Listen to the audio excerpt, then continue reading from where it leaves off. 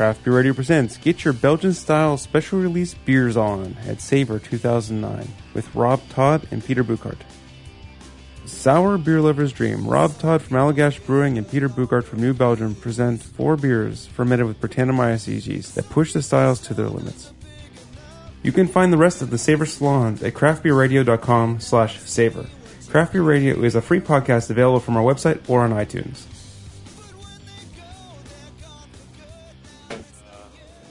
Another cheese. Oh, I just heard a door close. That probably means we're on. Psst. Hey, guys. Psst, psst, psst. They're here.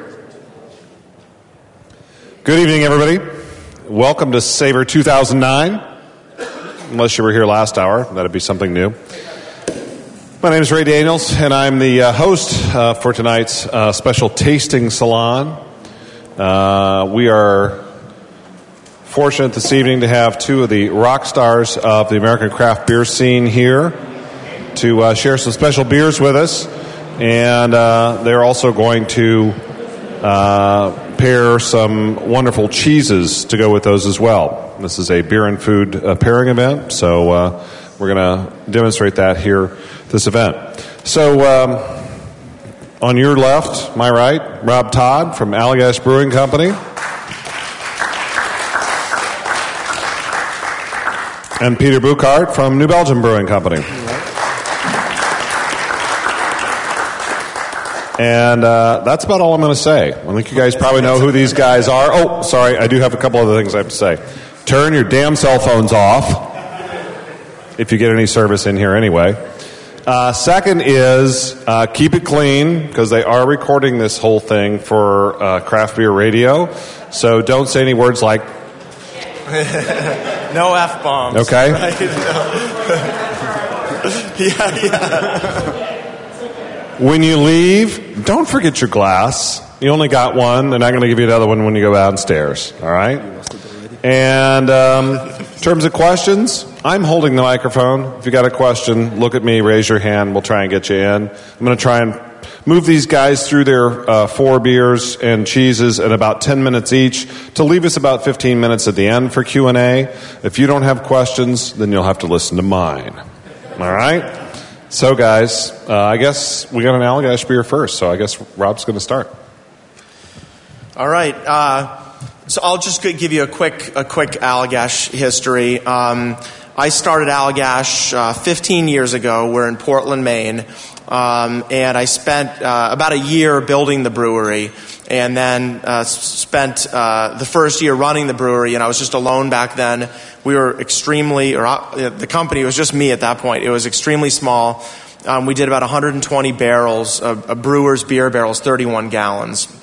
We did 120 barrels of production our first year. We just did our white beer, which is our flagship. That's the beer most people are familiar with that we make. Just in the local market, draft only.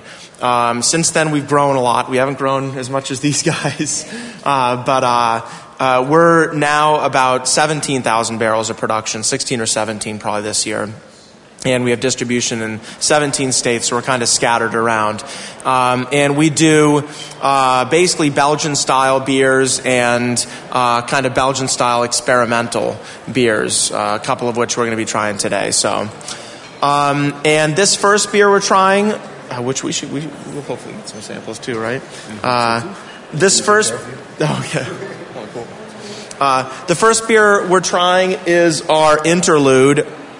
And this is kind of this beer is a little bit of an interesting story. Like a lot of the beers we sell, especially in the more experimental vein, they were kind of mistakes. And this beer kind of started as a beer loosely based on a Saison, but it was very loosely based on the style. It was about 9% by volume. And if any of you are home brewers, you know with Saison yeast, it's very common to pitch the yeast and then to have the yeast peter out during fermentation about halfway through. So that's what happened to us. We pitched yeast into this beer, fermented great for 2 or 3 days. Real steady, strong fermentation. And then we came into work about 3 days after we brewed it, and it had totally stopped fermenting, dead in its tracks, which obviously we were pretty bummed out about that. this was 3 or 4 years ago. We weren't as busy then as we are now, and we could afford to just kind of leave it in the tank. And we tried to get the beer going a couple times, and just couldn't get it fermenting, so we just forgot about it. And I came into the brewery about 3 months later and walked up to the tank. And if any of you have been on brewery tours, you've seen a hose coming out of the tank into a bucket of water very often to basically you can see the carbon dioxide coming out during the fermentation as the water's bubbling. And I walked by the bucket and it was bubbling again. It was fermenting. So we were like, oh, cool, it started again. So we took a taste of the beer and kind of looked at each other and we were like, there's something in this beer that we did not add. Definitely a different microorganism, yeast or bacteria, had gotten in and was fermenting the beer. But we just immediately fell in love with the flavors of this. What it turned out to be was a wild yeast. So we let it finish fermenting. We actually haven't had it analyzed yet. We're not exactly sure what it is. We think it's a Brettanomyces. Another brewing lab that keeps it for us says it's not a Brettanomyces. It's a wild Saccharomyces. But either way, we love it. We love the yeast. I'm gonna actually get a splash too. Oh, no problem. But we let this fermentation finish. Thanks, Ray. And the wild yeast, which, if it's Brettanomyces, it ferments extremely slowly. So it took about 3 months, 4 months for the second half of the fermentation to finish. And then what we do with this beer is we age it in French oak, Merlot, and Syrah barrels, which we got from Plump Jack Winery in Napa Valley. I'm buddies with the winemaker there. So we aged about half of the beer for 8 months in the French oak, and then blended what was aged in the oak and what was aged in the stainless steel. And we look at this Brett strain. It gives you a lot of interesting flavors that you can't get just by adding spices or fruit to a beer. Just these microorganisms, which I'm sure we'll be talking a lot about tonight, just contribute these really unique flavors. This Brett contributes a lot of bread crust character, graham crackery character, and some nice fruity notes, and a little bit of that kind of funky horsehair barnyard character. So, and then we paired this with, I think this one's paired with the Griswold cheese. This is a cheese made at Nazinscott Farm in Turner, Maine, which is it's way up there. Actually, this is paired with the Romano. It is? That's what it says on my sheet. What's it say on your sheet? It says Griswold? Yeah. All right, I'm wrong. You're right. I'm sure you're right. I'm not. And to be very honest with you, I had nothing to do with the pairing of these cheeses. I was on the road, so the brewers did it, but... So the cheese with the rind, I believe, is to be paired with Peters. Is that a brie? Yes. Okay. Yeah, I think so. That's for right. You're getting two cheeses at a time. The softer one with the white bloomy rind on this one, I think, would be the brie to go with Peters beer. The other one is the other one is the cheese that goes with Rob's beer. The question is, which cheese is it? Yeah. We're not sure. I think it's the Griswold, but... Yeah, it feels a little too soft to be a Romano, but what do I know? I'm definitely not a cheese expert. Ditto. Any questions about this beer? We need a lot of audience participation today. So oh, thanks. All right. Did we have this one last night? I don't even... it was Confluence and Hugh Malone. Yeah, we did a tasting. Chris was there. Chris and Cheryl were there at what's that? Oh yeah, exactly. Yeah, we're not going to talk about that now. Yeah, it got a little bit. Definitely the language deteriorated quickly. Well, let's not go there tonight. But it was a pretty wild night. We had 16 beers. There were, I think, 5 brewers on this panel, and it was, I don't remember leaving, to be honest. So, I mean, it was pretty crazy. It was a fun night. that this was, you think, a Saccharomyces, but I've never had a wild Saccharomyces that tastes anything quite like this. Wet-like flavor. So the question is, you say this is a wild Saccharomyces. Well, I don't. We sent the yeast to two, and Peter probably knows better than anyone, but definitely better than me. Maybe what it is from the flavors, because you have a lot more experience with it. It's a Brettanomyces. That's what we think. We think it's Brett, and we sent it to two yeast labs. One of them said they think it's a Brett. One of them said wild Saccharomyces. So, but I think it's a Brett. So yeah, it's a nice beer.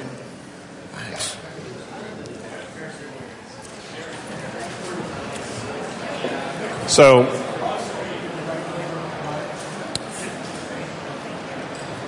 in terms of pairing on this, how's everybody liking the pairing? Did you like the pairing? I liked the pairing. Yeah, I thought it was nice.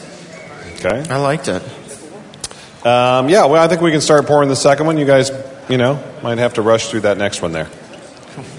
So, Peter, I noticed when we pulled these beers out, you have two different beers that both say Lips of Faith, real big on the bottle, but then there's two different styles. There's a Bière de Mars and there's a Dark Gueuze. Mm-hmm. Is Lips of Faith a series name, or how's that work? Yeah, we started this year with Lips of Faith as a series. We're going to bring 4 different beers into the Lips of Faith. We have a third one, Le Fleur, Monsieur, coming out. But this is Bière de Mars, and the beers that we're going to bring in this year are beers that have existed over time, but as Rob already mentioned, working with those Brettas is always kind of interesting as such in a brewery. You don't not want to have any of those Bretta in your other beers. Bière de Mars, as such, the inspiration for the beer was, as first paint New Belgium. New Belgium started in 91, so we're a little bit older than Rob, than Allagash, as such. In 91, we produced around 200 hectoliters, so that's like 180 barrel. But that was on a 5 hectoliter system in the basement of Kim and Jeff, who started the brewery. Then a year after, we moved to a 20 barrel system. Then in 96 to a 100 barrel system, and now we're brewing on a 200 barrel system. And so it has been growing forever for us. That's why I'm gray, basically. Is there a question or? The brewery currently, last year we did close to 500,000 barrels, so we're one of the largest craft brewers in the U.S. currently, but we're still not distributed in most of those eastern states here just because we cannot do it. We don't have the capacity to do so. Then the two beers that we're going to have, the first beer that we're going to have tonight is the Bière de Mars.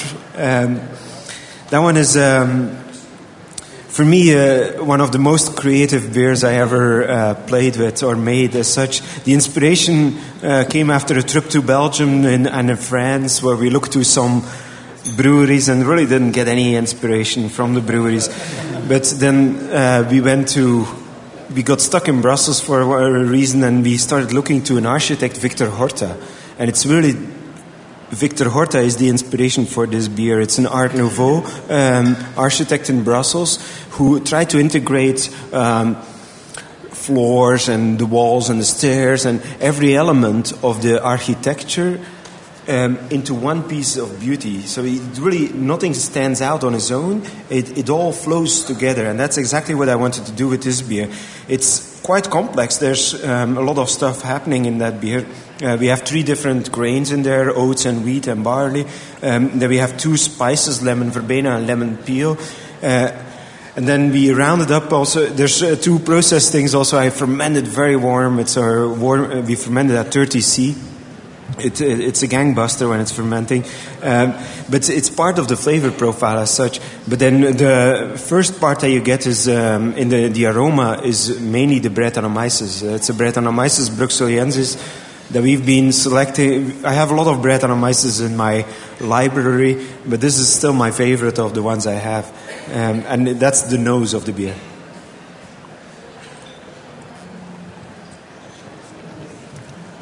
It's difficult to really pinpoint the different flavors in it and what exactly is what is. the wheat, the oats, the higher fermentation temperature, that's to create higher alcohols. And those higher alcohols are a little bit more subtle in flavor than esters as such. And so I wanted to focus on higher alcohols. That's long-chain alcohols, basically, that you have in there. The lemon peel is present in the body also. If you... and the lemon verbena is sometimes hard to find, and I have a hard time finding it here. So I got a brewer question, but how do you keep, like you mentioned, you get, with a higher fermentation temperature, you tend to get a lot of esters, which are fruity characters. How do you, because this isn't real estery, but like you said, it's got kind of the higher alcohols. How do you get one and not the other? How do you suppress the esters? You can make a focus on higher alcohol. Esters need some time. And so if your fermentation goes very fast, you basically end up with the higher alcohols. And there's no time to make esters. There's different tools that you can use also. You can pitch less or pitch a lot. Mm-hmm. And this is going to lead more to less esters also as such. Are you understanding what we're talking about? Esters are a combination of a higher alcohol and an acid. And you can steer only to a certain extent as a brewer the direction that you want to bring it in. But in this case, I really wanted to focus on not getting too much esters in it, because if I have too much isomelacetate, well, the Brettanomyces probably would take care of it. But I didn't want too much fruitiness in it. The fruitiness needs to come from the spice as such. Have you tried the pairing so far?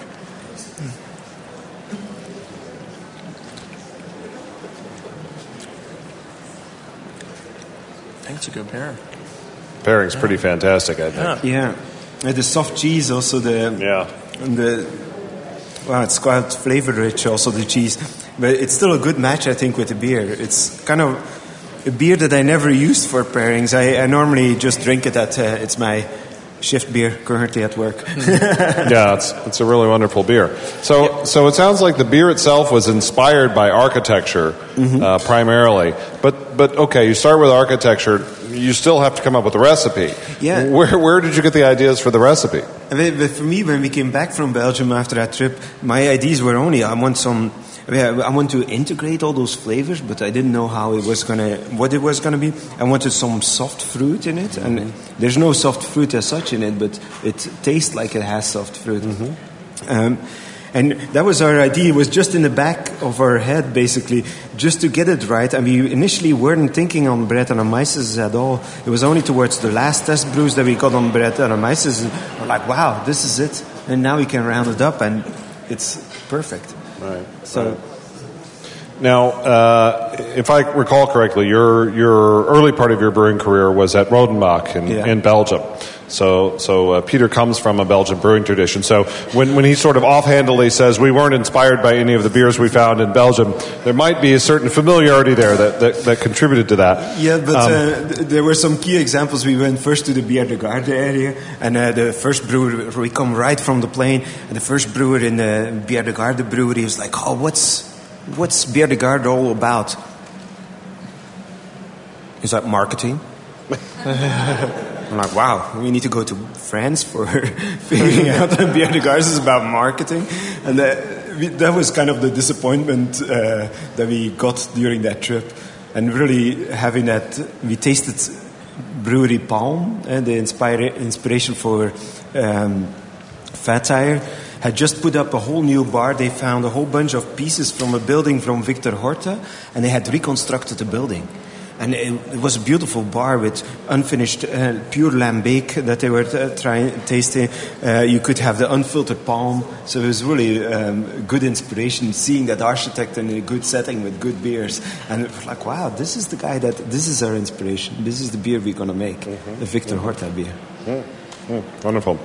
So you said oats is part of this. Had you brewed with oats before? Yeah, we have oats in some other beers, but not too many. Okay. But in this case, we use malted oats now. Okay. Does it give it a different flavor than raw oats? They have a little bit of a toastiness and also some bready character. Bread. Not bread. Am I saying that right? Yeah. Bread is in a loaf of bread rather than B-R-E-T. Baker's bread. T-T, yes. Okay. So question over here. Let me get the microphone out in the field here. I'm pretty impressed with this beer. Other Beer de Mars I've had, particularly from Jolly Pumpkin, is one that comes to mind. It has more of a cherry and a sour note to it, and this one gives me more cooked apples maybe, and ends with a bit of a peppery phenolic note, and so very interesting. Do you age this beer at all? Is this barrel aged? No, this is not aged. The next one that we have has some barrel-aged beer in it, but this is just a regular fermentation. Only Brettanomyces in the bottle or the keg. Do you expect it to get some more like sour character or something when it's No, it's not going to get sour. If everything's right, then it shouldn't get sour. Brettanomyces can make sourness, but it needs to have oxygen, and so it doesn't have the oxygen. So it's just going to go where it goes. The flavor development will develop over time. And it's quite interesting. I have still some Brettanomyces from 2003, Beer de Mars, it's an excellent beer. It ages very well. It has some other risks sometimes, exploding bottles. Got another question over here. That's. I just wanted to add one thing. That's interesting with the Brettanomyces that, and you'll taste it a little between the interlude and later the confluence. With our interlude, it's barrel aged with Brett. And it does have much more of a sour character than the confluence. The confluence really, it's got the funkiness you get from the Brett, but it doesn't have that sour component like the interlude does. Mm-hmm. So, Rob, could you talk more about the Cool Ship project? Okay, yeah. They ratted you out in the last hour. Yeah, we recently built what's called a Cool Ship at the brewery, and this is really inspired from the Lambic breweries in Belgium, which have any of you have ever had them. The classic Lambic beers, they're generally pretty tart, real complex, very unique beers, somewhat of an acquired taste to drink them. But these breweries are really cool in Belgium. Some of the breweries very historic. And basically the way in beer, you have malt, water, hops, and yeast. And they use the first three ingredients, malt, water, and hops. But instead of cooling their sterile wort after boiling in a sterile environment and then adding a controlled yeast strain, brewer's yeast strain, what they'll do is they'll boil the beer, add the hops, and then cool it in a very shallow vessel overnight, exposed to the outside air. Generally, there are louvers or windows that are left open in that room, and the outside air adds natural yeast and bacteria to the wort. And then after a night in the Cool Ship, the wort's cooled down to room temperature. It generally then goes into oak barrels, which we did. And after maybe 4 to 8 days, fermentation will start. And we built a Cool Ship. It's probably going to be a big waste of money, but we were more just interested. I woke up one day, I was like, let's just build a Cool Ship, And so we built it, and it actually worked. The beer, most brewers in the world have always been told that you can only make these beers in the Seine Valley and in Brussels, in Belgium. And I was over visiting Cantillon, which makes some phenomenal, real traditional lambics in Brussels. And Jean, who's now doing the brewing there, kept looking at us. I was over there with a bunch of brewers, Sam, Adam, Vinny, and Tommy. And he kept saying, you can make these beers anywhere. You can make these beers anywhere. And it scared me for a while because you're introducing a lot of bacteria and wild yeast into the brewery when you do this. But like I said, one day I woke up and we just built a Cool Ship and have tried to brew this beer. And we've done, I think, about 7 batches now over the last year and a half. And they taste a little different than the traditional lambics, but there's definitely a lot in common. And so far it's working. I don't know if we'll ever sell it or not, but we're learning something. So Sounds good. Why don't we start the third beer round? Yeah, one of the cool things about Belgian style beer, from a pretty small geographical area, Belgium, there's just a huge palette to draw from on beer styles, and the brewing culture, wouldn't you agree, Peter, is just kind of experimental by nature. So you almost, when you're brewing Belgian style beers, you almost have a limitless palette to work with, and that's one of the things that excites us about Belgian style beers. And one of those components is wild yeast and bacteria that's just really starting to be used in the United States. And I think, it again almost gives gives you limitless potential for new flavors and aromas in beer.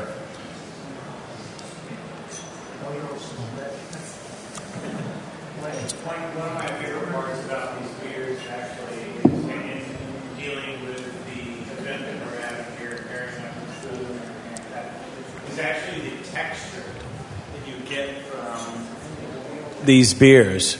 Beer to Mars, Rob, your first beer. The interlude. Sorry, the interlude. That's something to think about is how it feels in your mouth and that texture.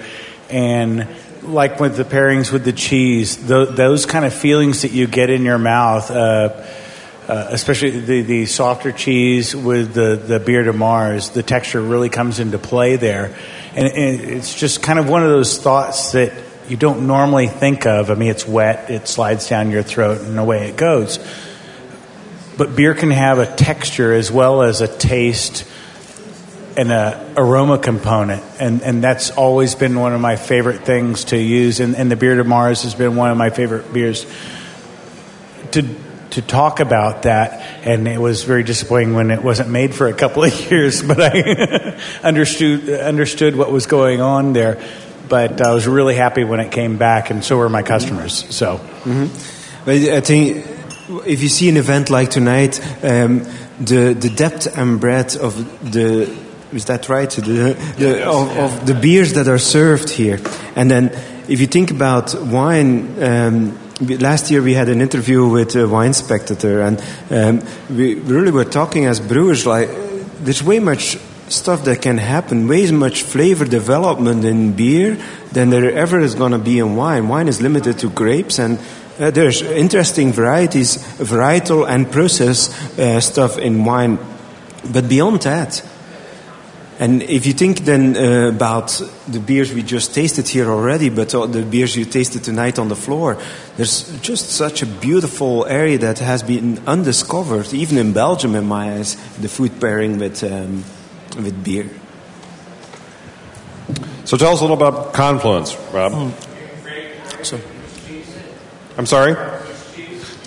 Which cheese? So this is with the Romano, the Ragged Island Romano, which is it's got the little air pockets in it. It's kind of got a little bit of a grainy texture. So we didn't. Or it's the Griswold. Yeah, or it's the Griswold. Yeah. My schedule says the Griswold. His says Romano. And again, I didn't even select but it is the white one of the two. It's the white one. Yeah, it's the white one. Yeah. Yeah. Yeah, I'm guessing this is the Ragged Island Romano. I think it's with. Oh yeah, who knows? I'm not sure. Tell us something about. I'm not sure which one is. Okay, so this beer. This beer is called the Confluence. This is the other beer in the brewery. And again, I was just talking about the potential with these wild yeasts and bacterias. Now that we're using this wild yeast, which we've isolated at the brewery, and it's a yeast that's it's inherent to Allagash brewing. It was introduced at our brewery. It probably only exists there, but we've successfully used it to ferment a number of different kinds of beers, and these are the two that we've released, the Interlude and the Confluence. The Confluence is the second one. This beer, we've taken a little bit of a different approach than we do with the Interlude. With the Interlude, we get a lot more of an impact from the oak, and the oak really expresses itself in the beer. With this beer, we really wanted to bring out some different characters in the yeast. It's not quite as tart, not quite as acidic, because it wasn't aged in the barrels. But what we do with this beer in the name Confluence, it suggests two yeasts, the confluence of two yeasts. And what we do with this beer is after we brew it, we pitch both our house ale yeast strain, and we pitch the wild Brettanomyces yeast into the beer. During the first part of fermentation, the ale yeast outcompetes the Brettanomyces. So you really don't get a lot of flavor impact from the Brett during the first couple weeks. then once the ale yeast is consumed, the ale yeast tends to consume the simple sugars, and it consumes them quickly.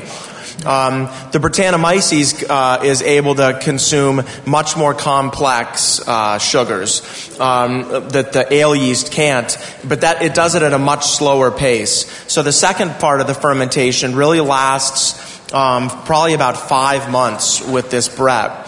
It ferments it out very, very dry. Chris was talking about the texture of the beer. And one thing that interests me about that, when you talk about texture in these beers ferment out so dry that you'd almost think there was nothing there. You'd think there wouldn't be a lot of texture, and you'd think there wouldn't be a lot of mouthfeel. But it's amazing. Even though they ferment out dry, there's a tremendous amount of mouthfeel and texture. And I'm not even really exactly sure what that's from. Maybe it's some of the flavors that the Brett gives you. But this does ferment out very dry. And then what we also do in this beer, we were interested in how the flavors in the Brett would interact with hops. So we dry hopped this beer. I think we used Glacier hops, but we basically added hops to the beer in the stainless steel, let it sit in there for 2 weeks, and then move the beer into a different tank off the hops. So it picks up a lot of that. I almost look at it as like a citrus or lime peel aroma, and that aroma is really from the interaction, I think, of the hops and the Brettanomyces. And then you also still get some of that graham crackery bread crust character from the Brett. But we're excited. I think using this Brett, we have all kinds of ideas. Another beer that I think really would work well with this Brett is aging our black, which is, I guess for lack of a better description, Belgian-style stout. It's a stout fermented out with a Belgian yeast strain. We're aging the black in bourbon barrels that were used for our curio. So a lot of the bourbon characters out of them. We're aging black with the Brettanomyces and the black. And I think those roasted kind of burnt flavors are going to be interesting with the Brett. We'll see. The drying effect from the Brettas is, if you design a beer, you need to take that in account. We just released a lager that we were going to dry out with Bretta. Oh, really? And so you need to get that. You have to get body elements in a beer, because the Bretta is going to take it. Yeah.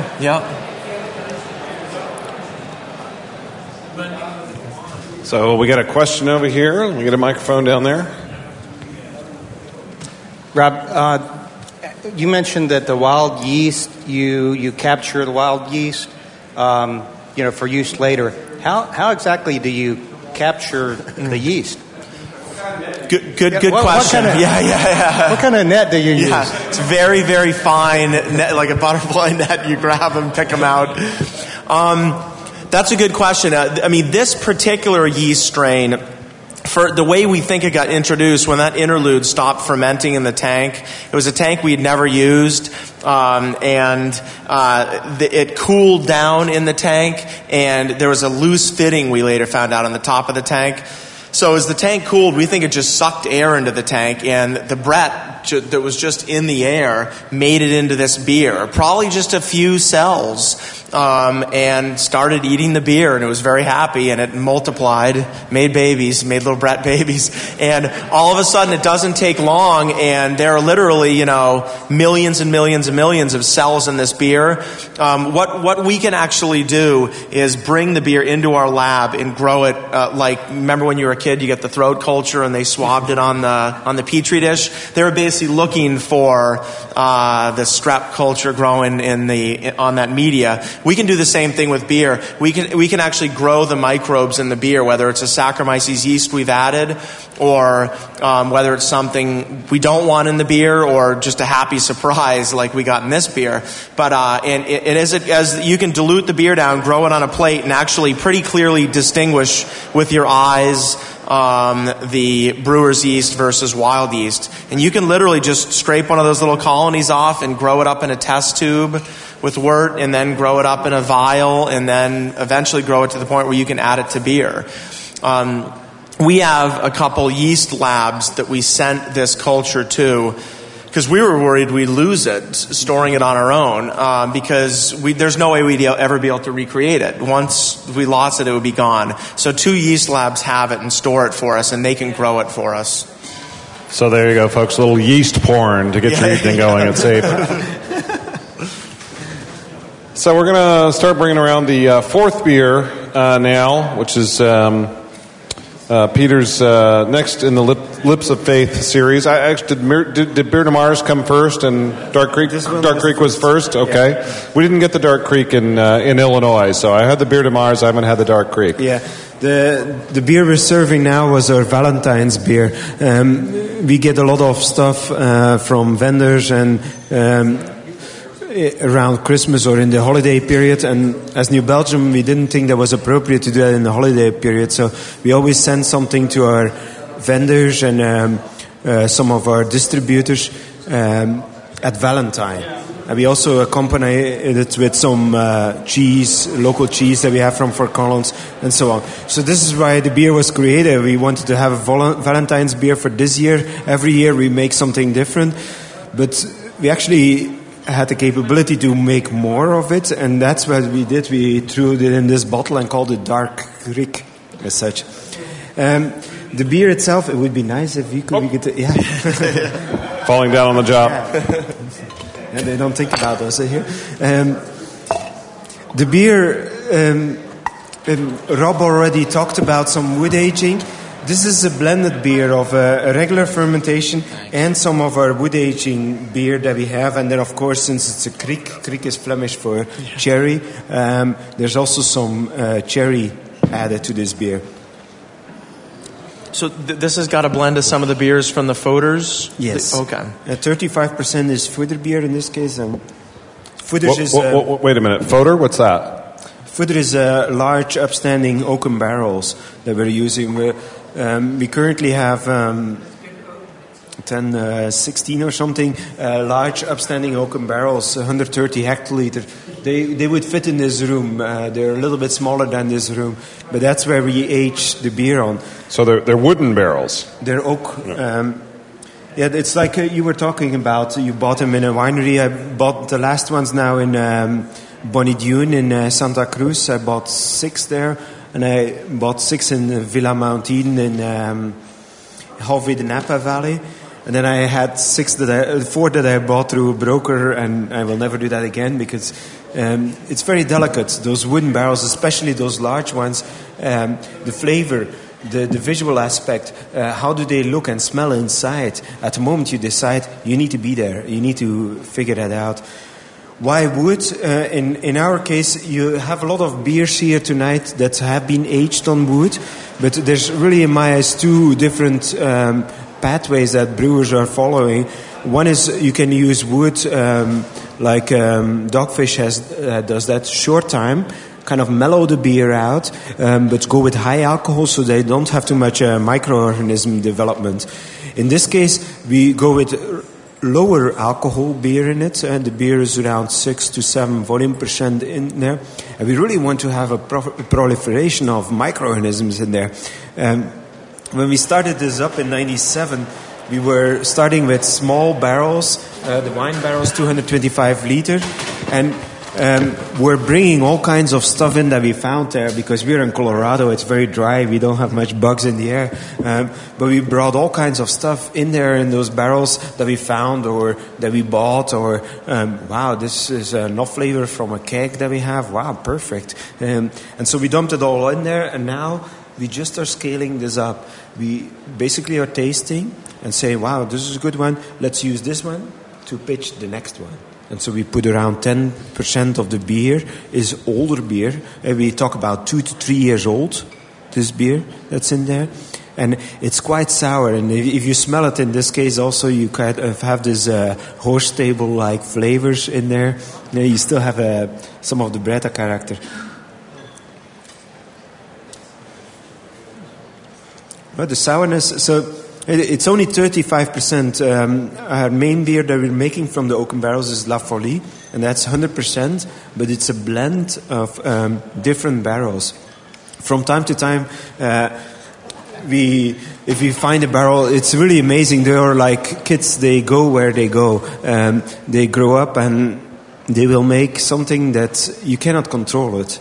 And from time to time, if we find something that's excellent, we just keg some number of kegs up, and we call it MBB Love, and Chris Black gets a lot of the love then. But it's a natural process. It's completely uncontrolled. And so here in this case, we're like, okay, let's use some of this wood beer, but also buffer it with 50% is a regular brew, who was pretty high in alcohol at that point because the beer is finished. I'm not sure. It's around 8, I think. Yeah, 8 volume percent. So most of the alcohol comes from the brew that we made separate, that never saw the wood, and then we added some cherry there also. And that's the 3 components of the MBB, the Valentine's beer that we created for this year. Yeah, one interesting thing that Peter mentioned on, it is amazing with wood. You can take just the exact same beer, put it in 4 different barrels, and especially if you're dealing with any wild yeasts or bacterias, you can go back and taste those beers in 6 months, and those 4 barrels can be totally different beers. They can have different aromas, different flavors, and a lot of the art of making beer with wood, which I'm sure is the case in the wineries as well, is blending these wood barrels.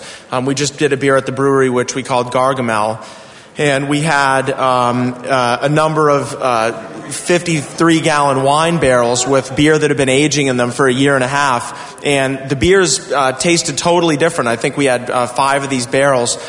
We ended up just selecting 3 of the barrels and blending the beer from those 3 barrels together, and it would be really not a totally different beer, but a much different beer had we picked 3 different barrels and blended them. So a lot of the art of making beer in wood is blending.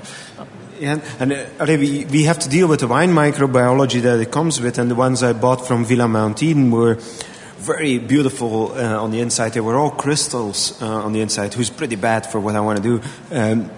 So we had to remove all those crystals first with pressure washing, and then we use scraping. We use kind of knives, and you reverse scrape it, and we scraped as high as we could standing in there. But you need to get those pores of that wood back open. If it's full of crystals, that is a pretty bad case. But then you come in with beer, and hop in beer, the bitterness of beer will prevent some of that growth that you will have from the wine microbiology, and so you get a certain development. And we had our Fuder 9. We bought it in 1999, and it created the first time a beer in 2006, I think. And we had to dump it twice.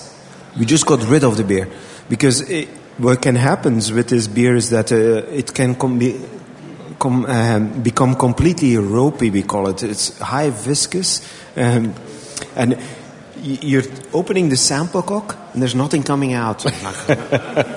And you wait a little bit and it starts to drip out, but it's very elastic, and it's a stage. Those barrels will go over it, but once they go over it, you better stop them as soon as possible. And that one did it twice, or at least did it twice, a taste perspective from me. We never saw the ropiness as such, but if you taste it, then the sourness goes through the roof.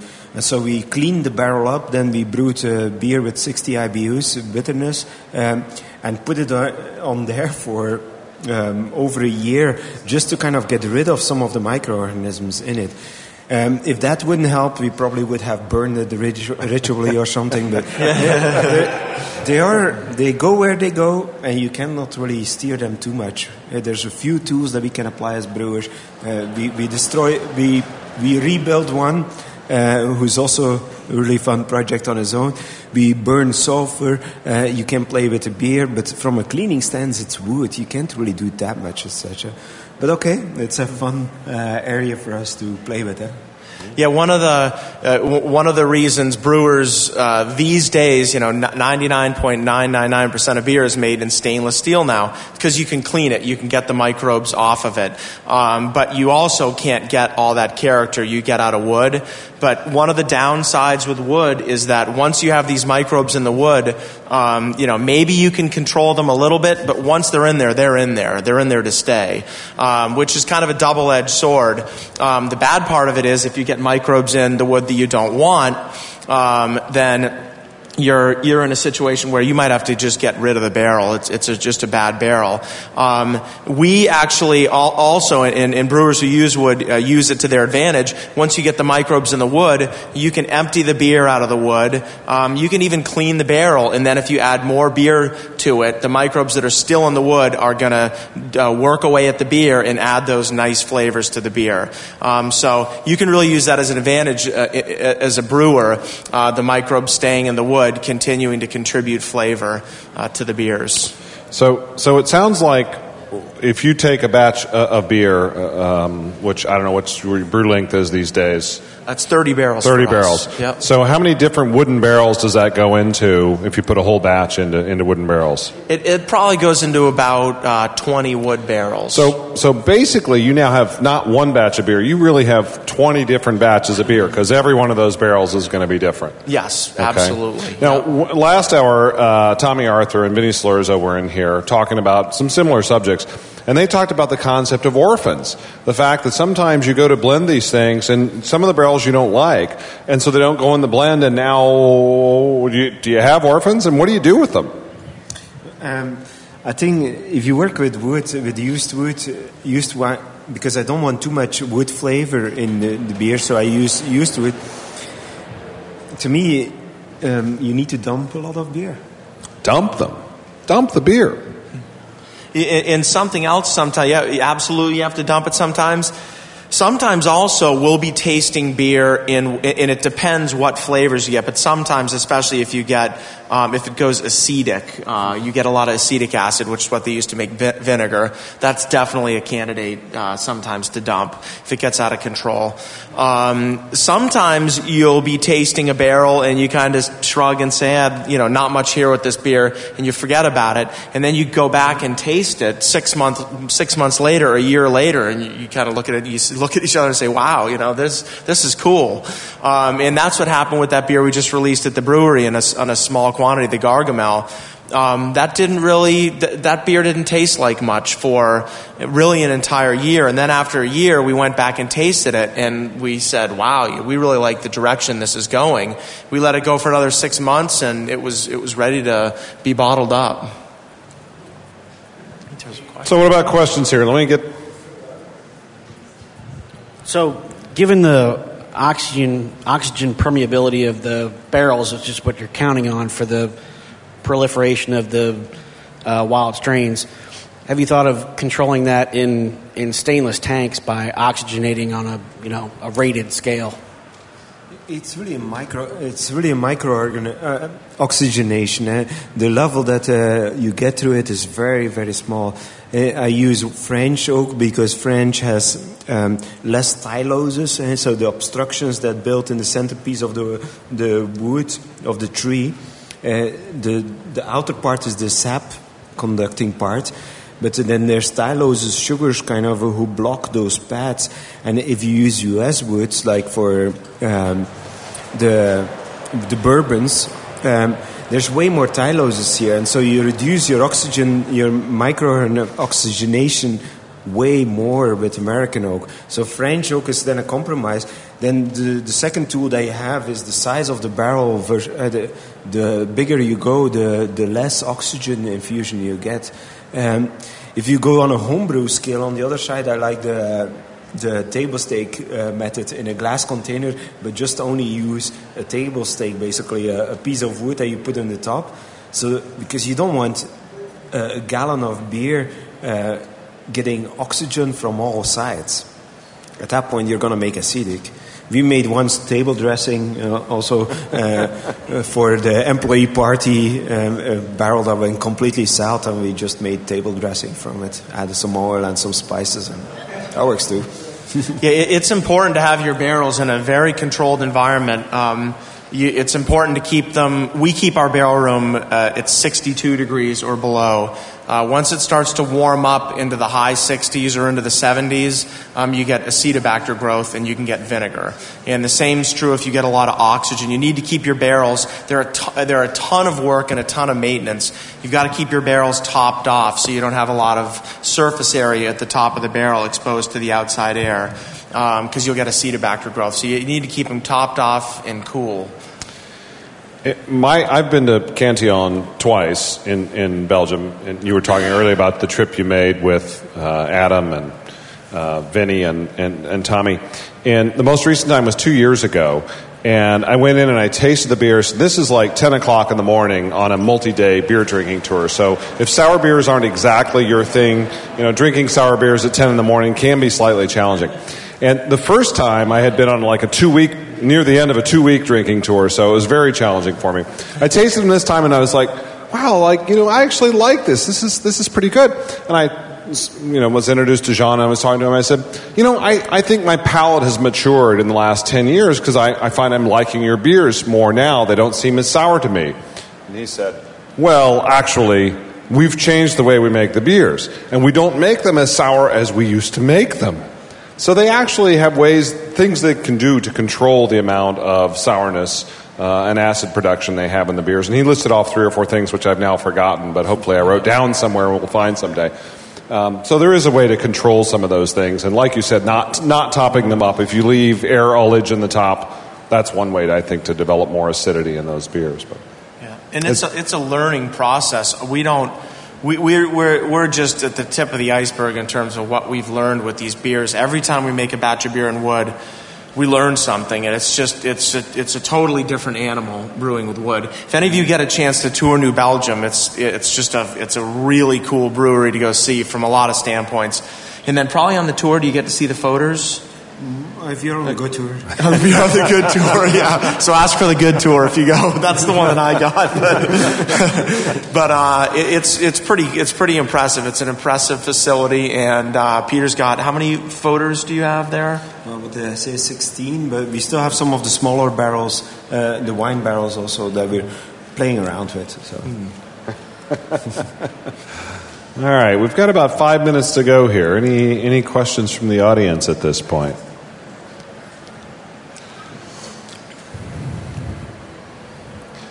Rob, when was the first time you went to Belgium?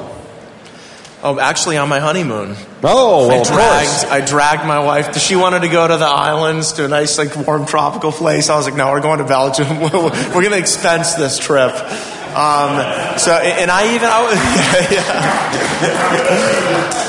She even put up with a number of brewery tours as well.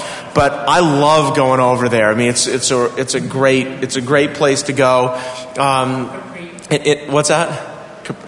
Oh, I don't know. But it's a great place to go. And a couple trips ago, I went there with a number of brewers, and we were actually, I was kind of concerned because out of the brewers, we probably have the most just clear lean towards Belgian beers. And we even brought some beers over there with us, and I was real worried about what kind of reception we'd get from the Belgian brewers. I didn't know if the Belgian brewers would say, oh, you're trying to copy our beers, and but they were actually, unbelievably warm and welcoming. I mean, we were blown away. Everyone just welcomed us with open arms, showed us all around the breweries. They were very, fascinated by trying our beers and what was going on in U.S. beer culture. They were even kind of saying, which I always look at Belgium as kind of the motherland for beers. And they were just fascinated with what's going on in U.S. beer culture now. And they were saying, isn't it great that you guys can brew these kind of wacky experimental beers, and you have people really like you guys, thankfully, who are willing, and curious to try these beers. So I think one of their biggest markets now is in the U.S. Yeah, for sure. Well, let's go the other way. My memory, Peter, is that you came to New Belgium 97, 98, in that time period? 96, okay. When did you first come to the United States, and what beers did you drink, and what was your memory of them? I came the first time to the U.S. in '95 on a trip out west, and I was very surprised about, at that point, brewers were relying heavily on Cascade hops. Yeah. And Cascade, and every beer, every brewery, small brewery you went to, you had another Cascade beer, and I was like, okay, it's nice and hoppy, but what's the variation on the theme here? And I think seeing that developing, at that point, '95, as U.S. brewers, we were still referring a lot to the old world, and we maybe still do it way too much right now, but it was originally more German and English, and then Belgium kind of came later in the history of craft brewing in the U.S. But if you look what we're doing right now, again, the variation, how for us brewers events like this are stimulating, because we're tasting around, we're talking to other brewers, and they're like, oh, you know what I did? Wow, you did this? Oh, I haven't done that yet.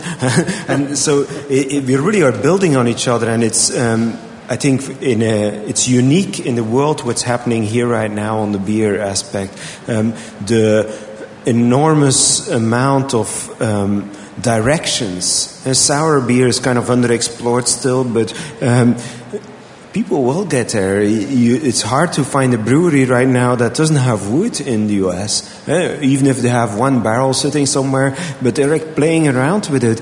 And we are playing in so many dimensions around that for me, it's a great place to be. Yeah. You know, another just really cool thing about the beer culture, which probably you guys have heard from a lot of brewers, and this is very unique, I think, to this industry. There's just a ton of openness in this industry. I mean, if any brewer, if Peter wants to come into our brewery, he can see anything. He can see recipes. I'm not, show him any process, equipment. And the same is true, if I go visit Peter's brewery, he's like, what do you want to see? Where do you want to go? What do you want to know? And that's just how the business is. Everyone's real open and friendly. There's just a ton of collaboration, and there are a lot of collaborative beers. And you're even starting to see that between the U.S. and Belgium, I think, especially. There's just become a lot of collaboration projects. So it's just a great industry to be involved with. It's really cool, and I think it's very unique. So we got about 2 minutes left here, so we're going to have one question. We haven't had any of the women ask a question yet, so you mentioned the collaboration. Can you talk a little bit about your collaboration with some of the Belgian brewers, with some of those beers that you've brewed recently, and how that experience was?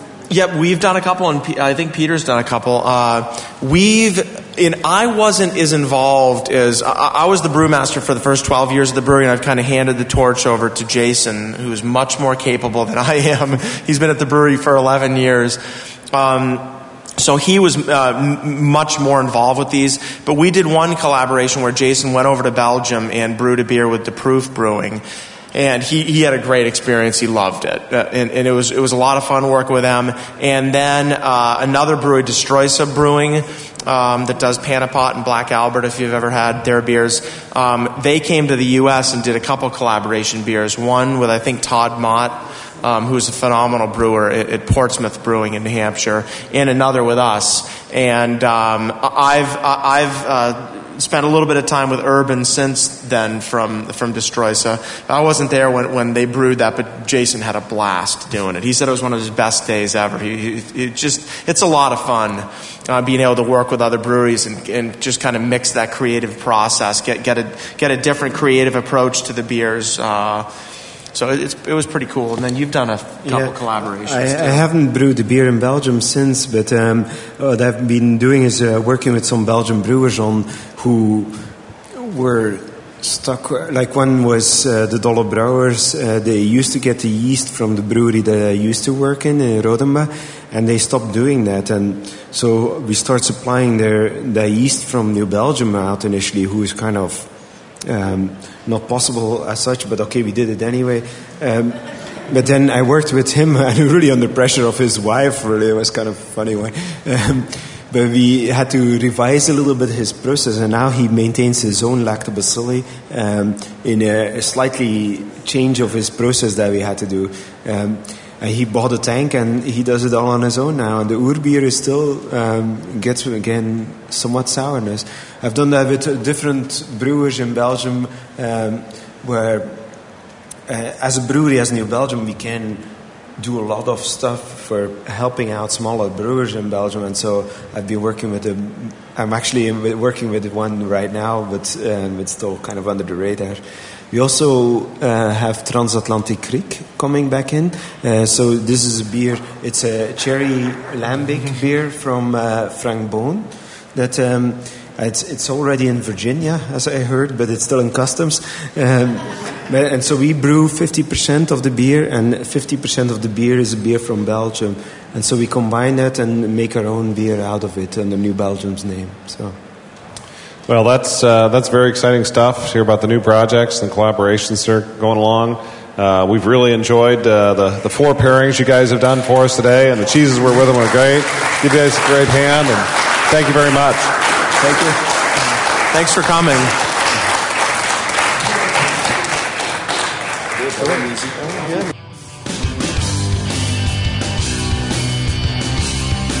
Thank you for listening to Craft Beer Radio. If you have questions or comments, you can email us at beer@craftbeerradio.com. Craft Beer Radio is released under the Creative Commons license. Visit craftbeerradio.com for more information. The opening and closing music is Last Hurrah from the band The Lights Out. You can listen to more of their music at their website, thelightsout.com. Some people get